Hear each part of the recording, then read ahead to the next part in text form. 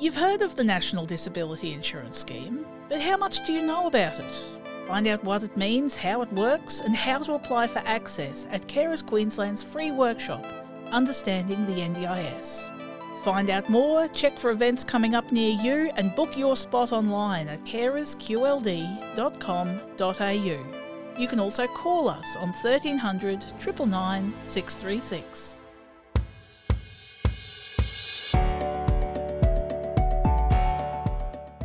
Choice and Control, a podcast celebrating people with disability. Brought to you by Carers Queensland, NDIS local area coordination partner in the community. The key to being more inclusive is to listen.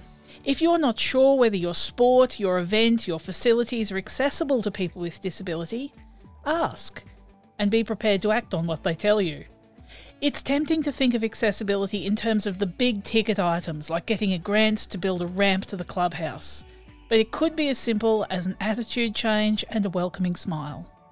Later this episode we'll meet Paralympian Ella Sabljak. She's part of Paralympic Australia's Athlete Commission, making sure the voices of athletes with disability are heard at every level.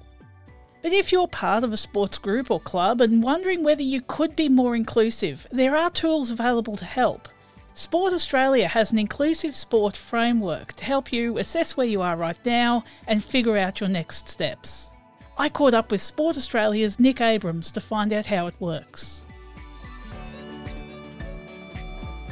Well, the Inclusive Sport Framework it's a 5-step process that was created by Sport Australia to help sports and clubs to become more inclusive. So we've got 5 different steps, so I might just break them down. We've got step 1, which is analysing, step 2, which is committing, step 3, which is updating and expanding, step 4, which is communicating, and step 5, which is reporting and reviewing. So I might just go through each of those briefly one by one. So step 1, analysing, that's about identifying your organisation's strengths, gaps and opportunities.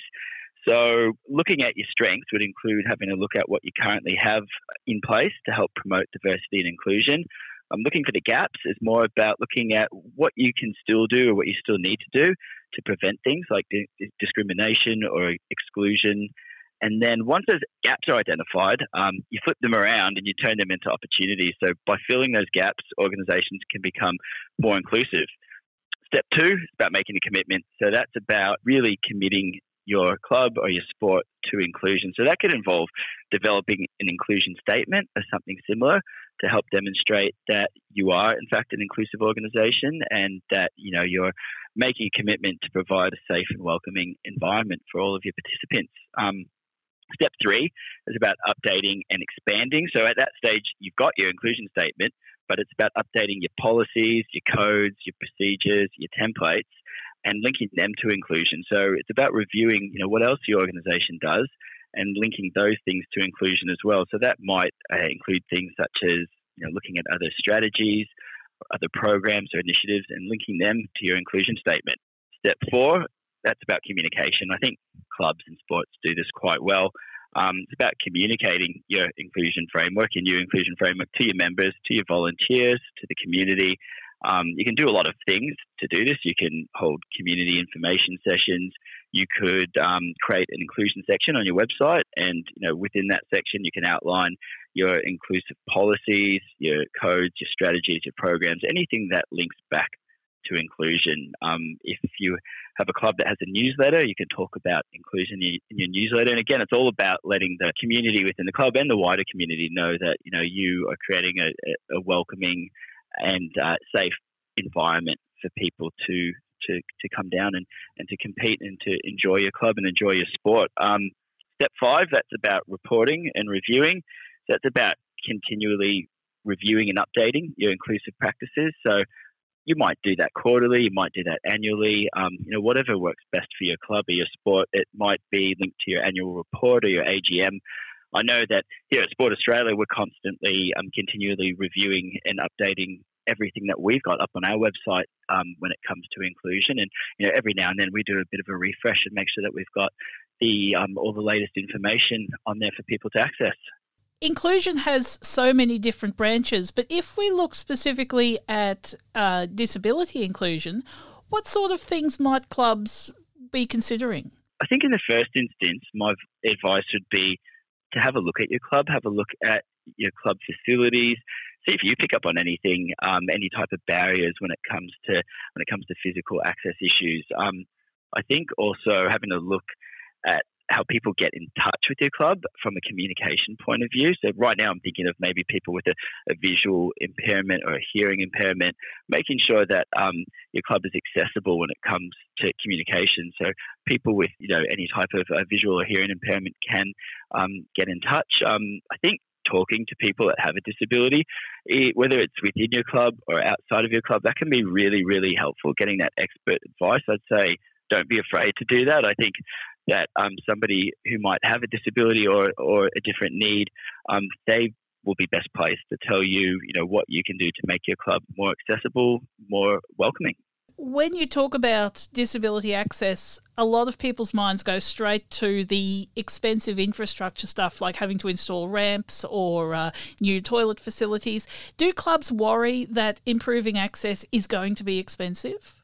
Look, I think that's a really good question. I think that's a big one, and I think it's definitely a barrier for clubs, and maybe even a perceived barrier. I think that things like ramps and lifts are fantastic, but they're really expensive. Those big ticket infrastructure items, they can cost a lot, and clubs don't always have the budget for those types of things. But sometimes it's just about being welcoming to people with different abilities and talking to them and finding out what else you can do in the first instance without spending a lot of money. I think that when it comes to some of those more expensive infrastructure-related items, there are people that can help. Having a look at what's available through your local government, through your state government, through the federal government, always keeping on the lookout for grants. And I think clubs are really good at doing that. Fundraising as well is a fantastic way, but there is a lot that you can do, in the meantime, just by having a chat to people that might have different abilities and finding out, what you can do in the first instance to help them access your club a bit better. That's so true. There's one example from Central Queensland where there's a soccer club that was able to be more accessible for a player with low vision just by using a different coloured ball. Yep, and I've heard a lot of stories like that, and that's the thing. You don't know what you don't know, and sometimes that's why it is great to just get out there and to talk to people and find out, what are the little things that you can do. What is the value of Australian sport being more inclusive? There are so many benefits. I think we'd be here all day if I listed them all, but just to name a few, being more inclusive can help increase a club's membership, volunteer and participant base. It can help expand sponsorship opportunities. It'll help a club to develop a stronger and better connected community. It'll help contribute to the positive physical and mental health within the club's community and within the wider community as well. Can help strengthen the sustainability of a club and can also increase the community support for a club. So it's definitely a win-win. Nick, if people would like to find out more, maybe they're involved with local sports club and thinking, well, maybe this inclusive sports framework is something I need to be hooking into, where's the best place to go to get some more information? Yeah, well, look, if you go to our website, which is sportaus.gov.au, which is sportaus.gov.au, you'll be able to find all of that information. If you're looking for maximum flexibility and choice, self-managing your NDIS plan might be the right option for you. Carers Queensland's free Introduction to Self-Management workshop covers the benefits of self-managing your plan, how it works, and the practical side of arranging support and managing payments. This workshop is offered in person and online. Find out more, check for events coming up near you, and book your spot online at carersqld.com.au.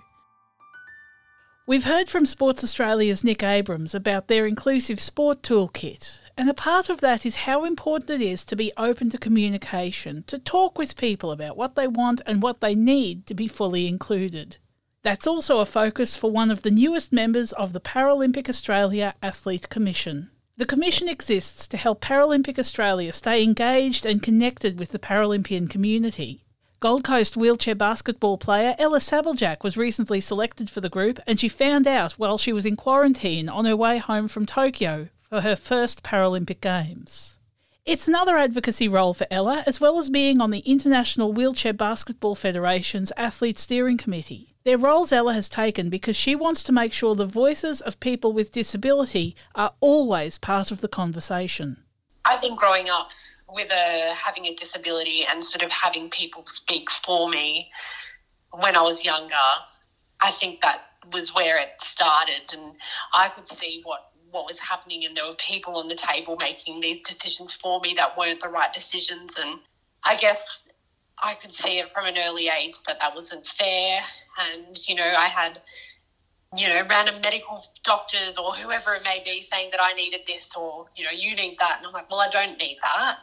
And so that having that background and then coming into sport, I can see sort of people getting forgotten almost because their voices aren't heard, and I don't think that's very fair. And I'll always stand up for what I believe in, and I'll always back my teammates and everyone behind me. So yeah, it's just something that I'm really passionate in, because nobody gets left behind, and we want to bring everybody up so that we can all be our best and do our best, and that means everybody's voice has to be heard.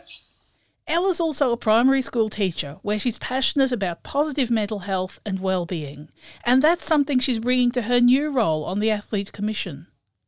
From an athlete's point of view, I guess we know what all athletes go through and sort of the hardships and, the triumphs and celebrations that we all go through. And I think for me and for our team, which is the Paralympic team, I guess I want everybody to have the tools in their toolkit to be able to succeed on the field or swimming or wherever it is, and also off the court as well. So being able to provide these tools and opportunities for everyone to live a successful life in and around sport and also away from sport. To you, how important is the mental health of athletes? It's everything. Like, you can be physically strong and prepared, but unless our mental game and our preparation, if we haven't worked on that, or if we have lacked in some places, we won't be able to perform. So being able to think of an athlete as not just physical, but also mental as well. So we have to be able to practice and do all of the things that we've learned to our brain so that we can perform. So I think, especially in my sport, basketball, it's a team sport, so we have to be able to play together. And if I'm having an off game, that doesn't just only impact me, it impacts a lot of people around me. So to be able to use everything that I know and learn so I can be my best, so that my team can be the best, I think that, it's so crucial.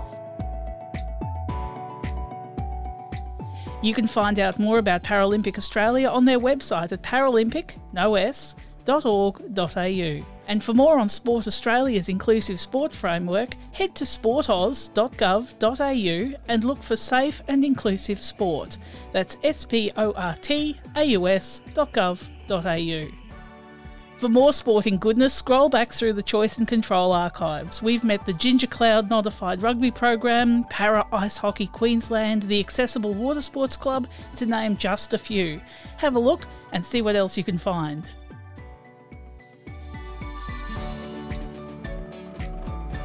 Thanks for joining us at Choice and Control, a Carers Queensland podcast. For more information about the National Disability Insurance Scheme or Carers Queensland, contact us online at carersqld.com.au. You can call us on 1300 999 636 or head to Facebook and look for Carers Queensland NDIS.